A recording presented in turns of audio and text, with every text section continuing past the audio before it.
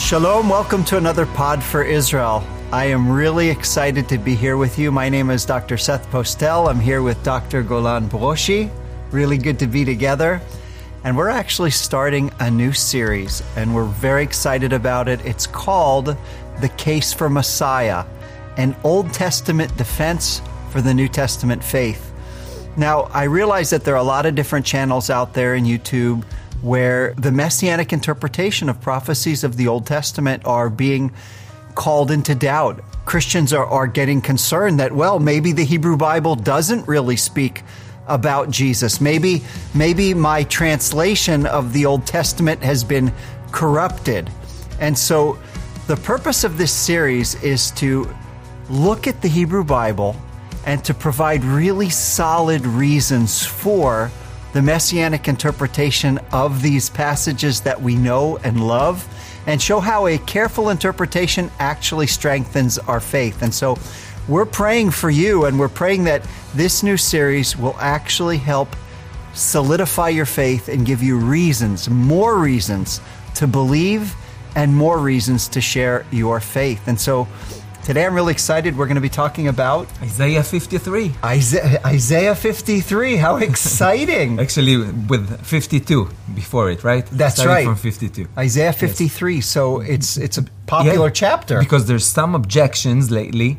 Actually, not lately, but there's some objections which are saying that this chapter is talking not about a singular servant, not about the Messiah, but about the Jewish people as a whole. Which is interesting, because I think that maybe a lot of Christians that have heard about Isaiah 53, for them, they look at Isaiah 53 and it says, and they say, wow, it's so simple. This is about Jesus. And then suddenly they hear arguments that this passage in context is not about the Messiah. It's about Israel. And I think the foremost interpreter was Rashi that started this. Rashi, that's right. So Rashi, obviously we have earlier interpretations, but Rashi was one of these interpreters that he argued that Israel here is the servant. And we could almost say, well, it makes sense, right? In some ways, because Israel is the servant of the Lord. If we look at the larger context, Isaiah 40 through 55. That's what I wanted to ask you about the context, because they say the context is talking about the servant of the Lord being Israel.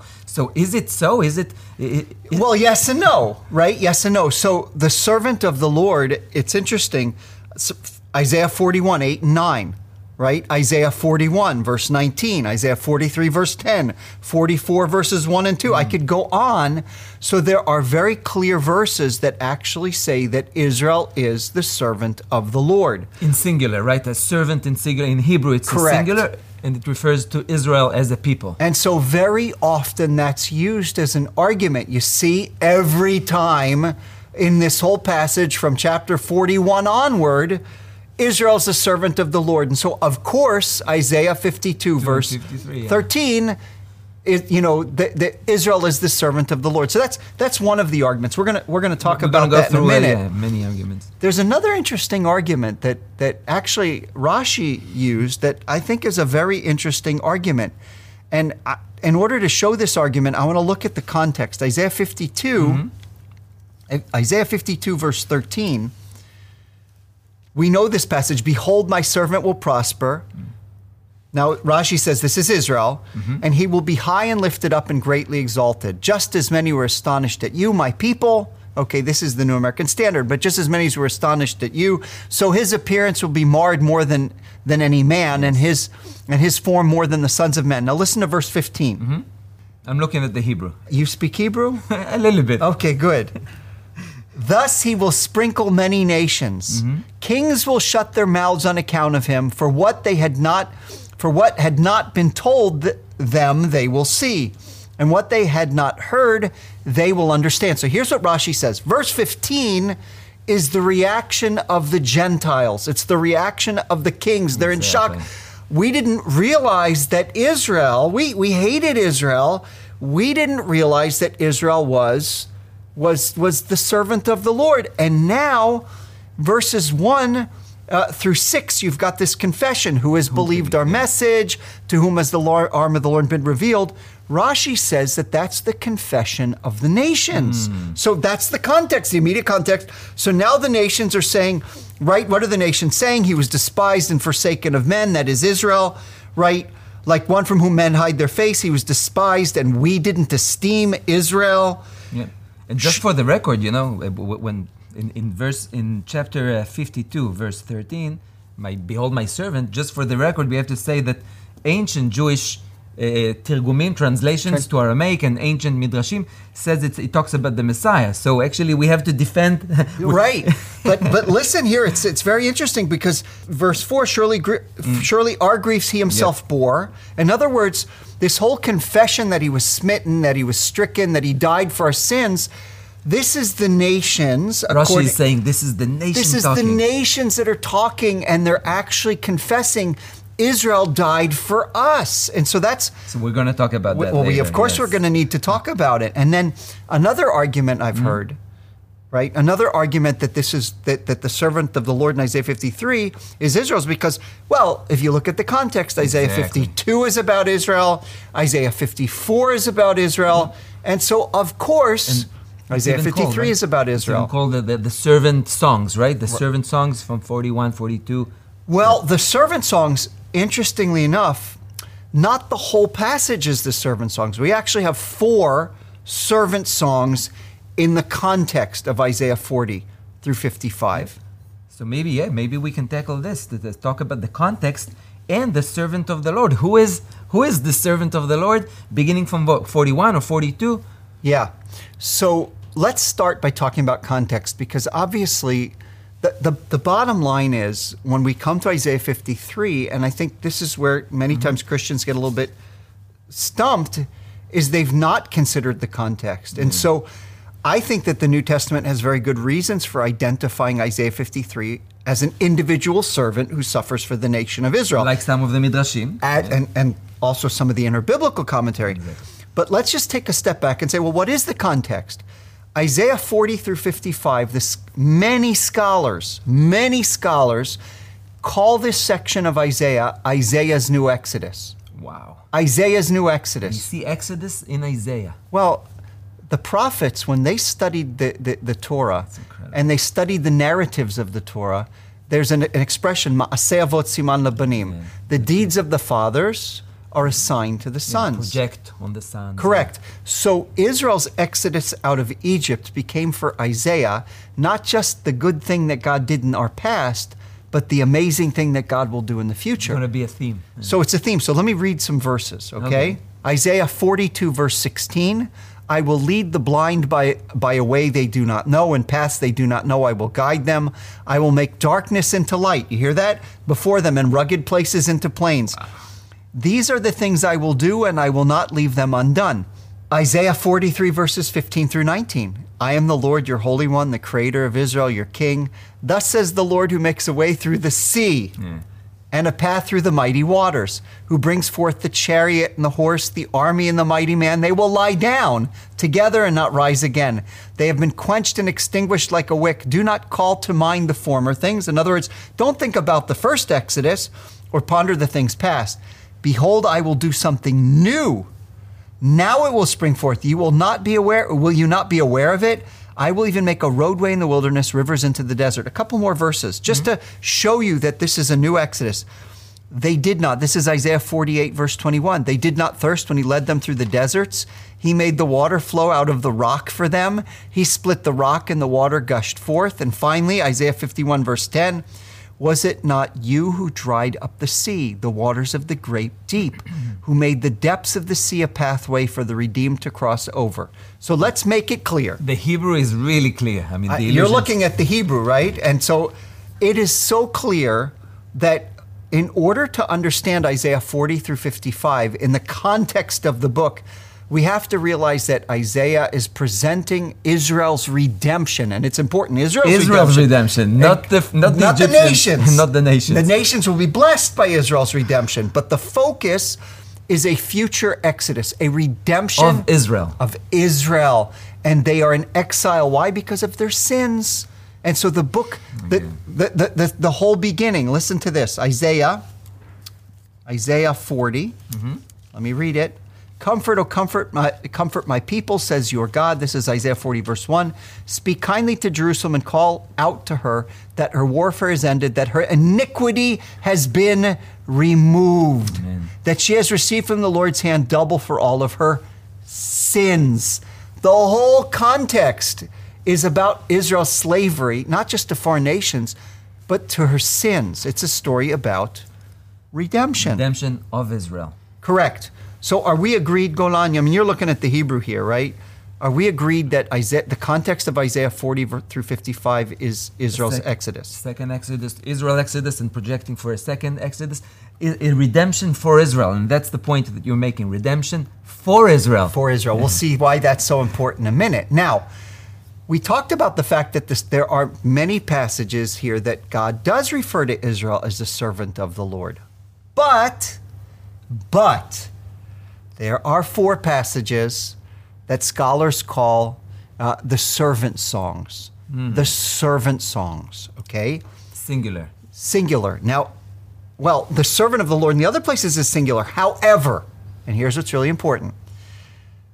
In these 4 places, Isaiah 42, 49, 50, and 52, 13 through 53, 12, there are 4 places where a singular servant is highlighted as the key to Israel's redemption. For the redemption of Israel. In other words, second Moses? You took the words right out of my mouth there, Golan. Exactly. In other words, Isaiah 42 presents this spirit-filled servant who will lead out the captives, out the blind, right? Isaiah 49, you have a servant that will regather the tribes of Israel, okay? Isaiah 50, you have this servant who is spit on, who's despised, whose beard is plucked out. Isaiah 52, 13 through 53, 12, this despised figure through whom the nation receives redemption. Now, you nailed it. Yeah, and by the way, when it says my servant, it's exactly how Moses is portrayed. God called him my servant. So the allusion is really strong, especially if you read it in Hebrew. My servant, my servant. You're peeking on my notes. No peeking, Golan. Listen, Exodus 14, verse 31. Exodus 14, verse 31. When Israel saw the great power which the Lord had used against the Egyptians, the people feared the Lord, and they believed in the Lord and in his servant, Moses. Exactly. Deuteronomy 34, verse 5. So Moses, the servant of the Lord, died in the land of Moab. Yeah. Joshua 1:1. I could keep going on. Now, it came about after the death of Moses, the servant of the Lord. And so there's no question that Israel is referred sometimes in this story of this Exodus as God's servant. But when God speaks to this servant, right, blind, sinful, rebellious. It's a specific servant. But then there's another servant who does a lot of Moses-type stuff. But if we have a new Exodus, we need a new Moses. There it is. And if I'm going to understand Isaiah 53 correctly, in its context, it's about the redemption of Israel through God's servant, this new Moses, right? And by the way, Isaiah in entire book is rebuking Israel from their sins.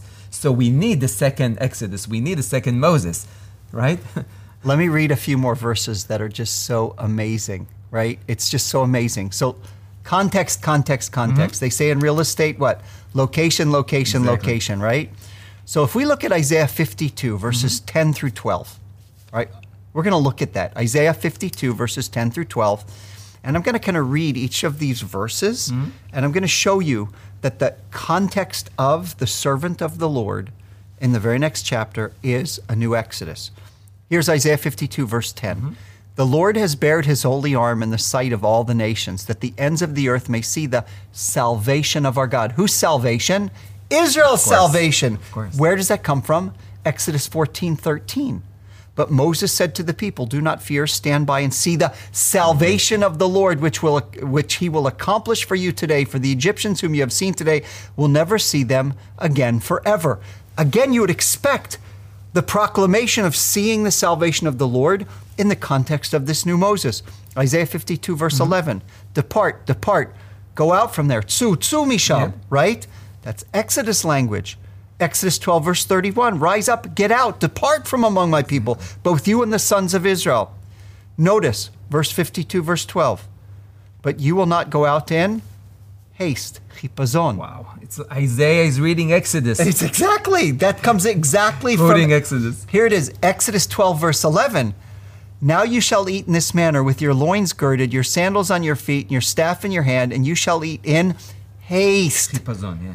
It is the Lord's Passover. Now I find this amazing. In the context of this language of New Exodus and the Lord's Passover, Isaiah 53 is talking about a lamb for Israel's redemption. Exactly. The lamb, yeah. The lamb. Isaiah 52, verse 12. For the Lord will go before you. Sound familiar? Exodus 13, 21. The Lord was going before them in a pillar of cloud by day to lead them on the way. Notice this, the last part of 52, verse 12. And the God of Israel will be your rear guard. Exodus 14, 19. And the pillar of cloud moved before them and stood behind them. copy-paste. It's copy-paste. But again, Isaiah is trying to tell us something. whose redemption are we speaking about? Israel. It has to be Israel, right? That is the context. Of course, Israel's Isaiah 52, Isaiah 54. But it's not just Israel generally, it's Israel's redemption. It's Israel's redemption. So if Isaiah 53 is speaking about the redemption of the nation, the atonement of the nations, Something is out of context, yeah. This is out of whack. It's context, yeah, exactly. right?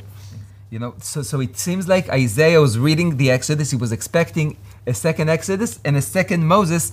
And the only question is, who is this? Who is the second Moses? And of course, we think that Isaiah 52 and Isaiah 53 are describing it. Yeah. You know, it's interesting. Again, when I hear some of the people speaking on YouTube and they kind of mock, they take this, and we're not going to do that. We're going to be respectful. But this kind of almost making Christians feel like they're dumb for actually saying, hey, this is about an individual servant. But you know what? Here's what's really interesting. What's the best commentary on Scripture? Scripture. Are you sure? Yep. Of course. Why is that the best commentary? It's inspired. Yep. It's inspired. So not only do we have the context where the best way to read Isaiah 40 through 55 and the servant songs is in the context of an Exodus and a new Moses. I want to... we have to let Scripture interpret Scripture. Okay, I have proof. From the text. I have proof from the book of Jeremiah of an interpretation that does not see Isaiah 53 as the nation. But sees it as an individual. Watch this. Okay. You're going to be amazed. Jeremiah 11, probably, right? You should put on your seatbelt, Yep, okay? yep. Here we go. We're in Jeremiah 11, verses 18 through 23. We're in Jeremiah 11, verses 18 through 23. And what's really important here, we see it in the English, but the Hebrew is so much more clear. So I'm going to read the passage, and then we'll talk about it and why it's so important. So Jeremiah finds out that the people of Anatot, where he was from, they were the priestly tribe, right? They're the priests, a priestly city just outside of Jerusalem. The Lord reveals to him that they're going to assassinate him. Jeremiah was this despised, weeping prophet. Nobody liked him. Right? Like many other prophets. That's the Kotis Bikul. Yeah, that's the destiny of all the visiting prophets. card, Yeah. right? So here we go, verse 18, chapter 11. Moreover, the Lord made it known to me, and I knew it. Then you showed me their deeds. Ready for this? But I was like a gentle lamb led to the slaughter. That's almost word for word Isaiah 53, verse 7. Exactly. And I did not know that they had devised plots against me, saying, let us destroy the tree with its fruit, and let us cut him off from the land of the living. Again, quote. That his name would be remembered no more. Listen, that's Isaiah 53, verses 7 through 8. He was oppressed and he was afflicted, yet he did not open his mouth. Like a lamb that was led to slaughter, like a sheep that is silent before its shearers, so he did not open his mouth. But by oppression and judgment he was taken away. And as for his generation, who considered that? He was cut off out of the land of the living for the transgression of my people, to whom the stroke was due. You know what's interesting? So Rav Saadia Gaon, right? From the 10th century, yeah. Right, before Rashi, he argued that Isaiah 53 was about Jeremiah. Wow. Why did he say it? Because Jeremiah actually takes this passage and he finds application to the fact that He identifies with it. he is within his nation a suffering servant that is despised and rejected. They want to cut him off. They want to kill him. Now, But you're going to argue it couldn't be Jeremiah. so It I'm couldn't sure be that Jeremiah. well, exactly. So like anti-missionaries. But at least this rabbi is saying it has to be an individual, a prophet. He thinks it's Jeremiah, but it couldn't be Jeremiah. It has to be a different. do you know why it can't be Jeremiah? Why? Context, context, context. I want you to notice Jeremiah takes this verse and he applies it to himself, right? I was a lamb like the slaughter. They said to him, let us cut him off from the land of the living. I'm going to keep reading, okay, starting in verse 19, 20, okay? But I was like a gentle lamb led to the slaughter. I did not know that they had devised plots against me, saying, let us destroy the tree with its fruits. Let us cut him off from the land of the living, that his name may be remembered no more. But, here it goes, but, O Lord of hosts, who judges righteously, who tries the feelings and the heart, let me see your vengeance on them. For you have I committed my cause. Therefore, thus says the Lord concerning the men of Anatot who seek your life, saying, do not prophesy in the name of the Lord, so that they will not die at our hand. Therefore, thus says the Lord of hosts, behold, I'm about to punish them.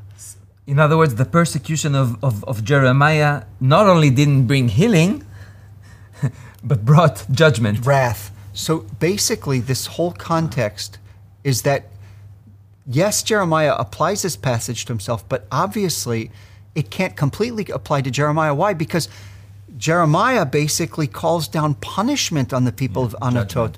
Judgment for the unjust treatment. Yes, he was treated like a lamb to the slaughter. They wanted to cut him off from the land of the living, but they don't. So there's no redemption in the end There's only wrath. Of Jeremiah's persecution. No redemption. None at all. But the servant of the Lord in Isaiah 53, unlike Jeremiah, he actually is despised and rejected, and through his Offers being substitution. this way, he substitutes and he dies for the people who reject him.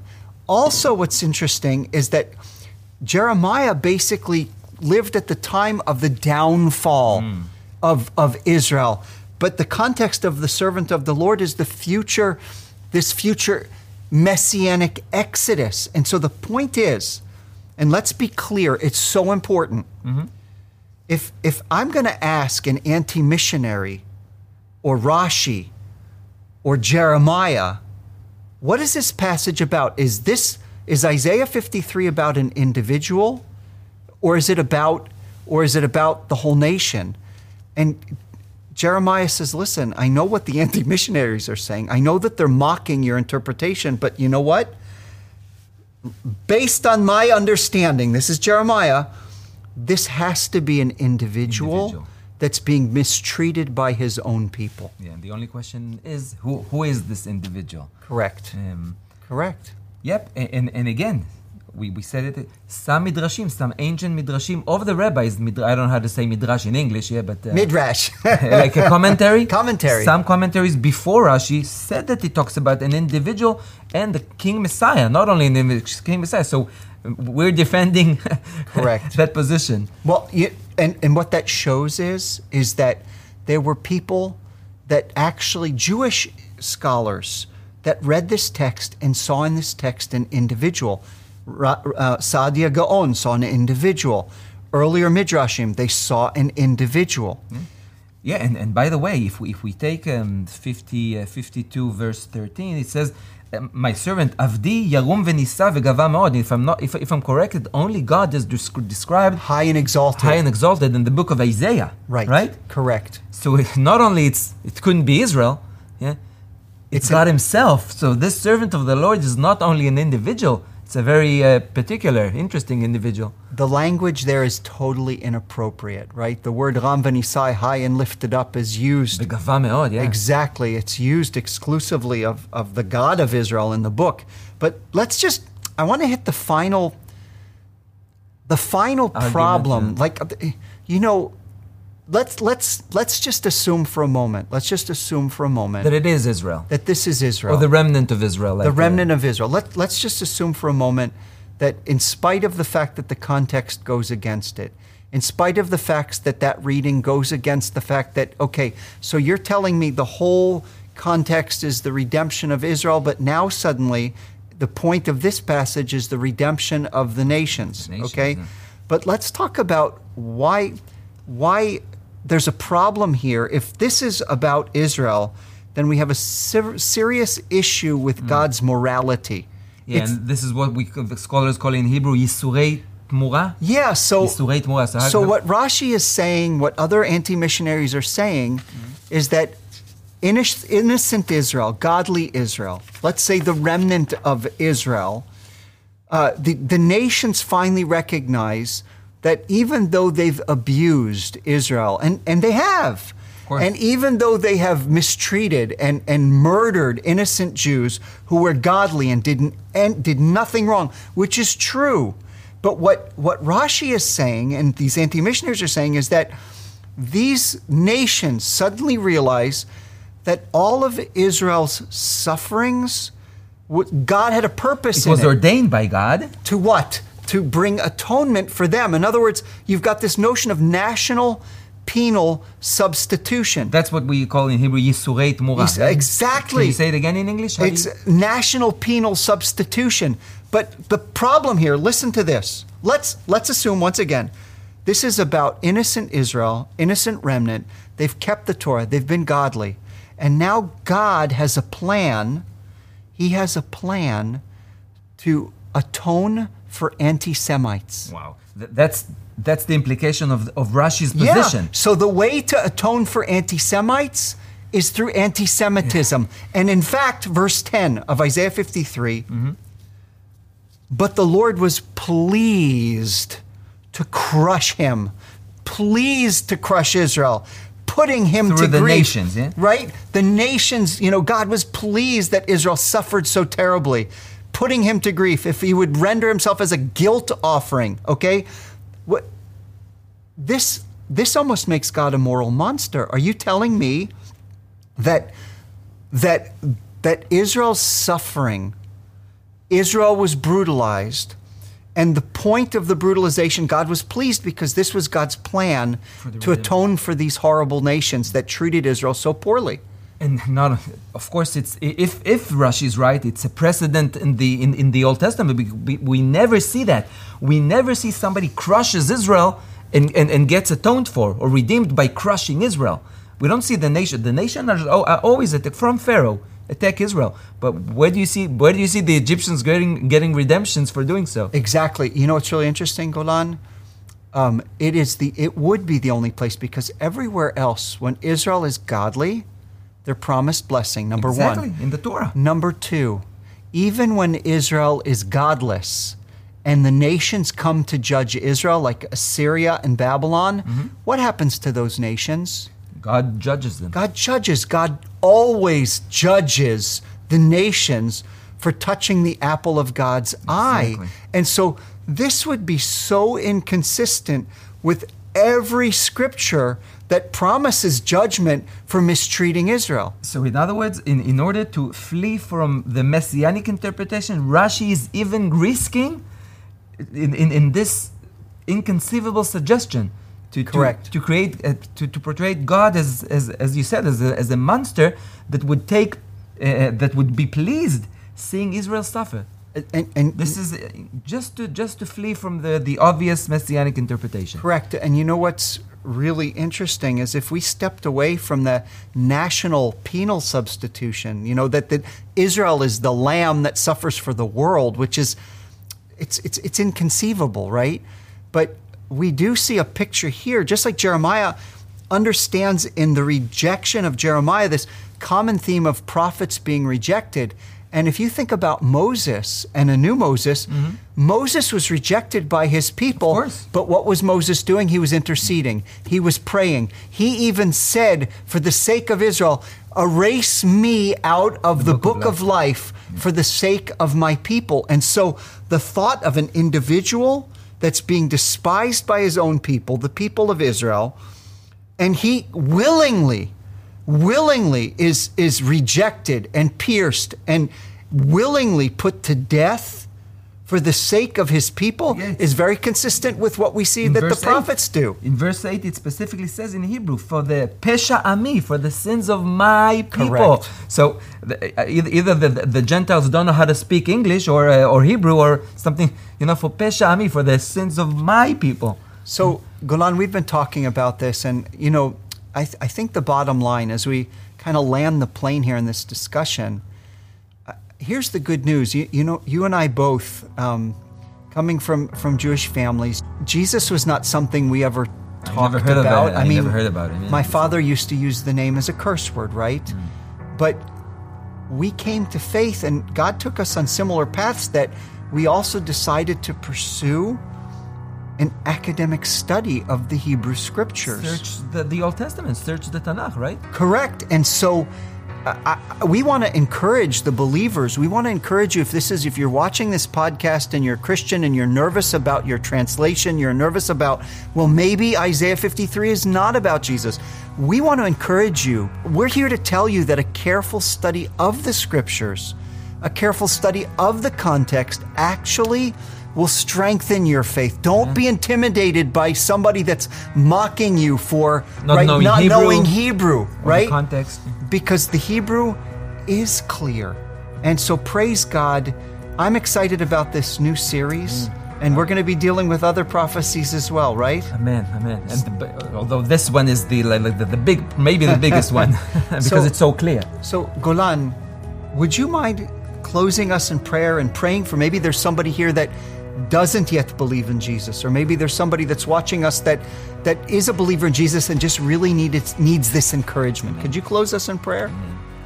Heavenly Father, precious Lord, thank you. Thank you for revealing the Scripture for us. Thank you for preserving the Scriptures through your Holy Spirit, through your prophets. Thank you for giving us the opportunities to see the Word of God as He really is, through the context, through the specific language that points to a Redeemer for the people of Israel, for the sins of the people of Israel, and for the entire world. Thank you for letting us do this series, produce this series. We just want to encourage everybody that listens to know that the Scriptures, the Old Testament, the Tanakh, is the base, a strong base for our faith, and we can trust it. And the deeper you go in Scripture, the deeper your faith would go. Thanks to the what God did through the Messiah Yeshua, which is in His name. I pray. Amen. Amen. Thank you, Golan. This was great. If this touched your heart, will you help pay it forward to reach others who need to hear this message? Partner with our team to bring the gospel to Israel and the nations.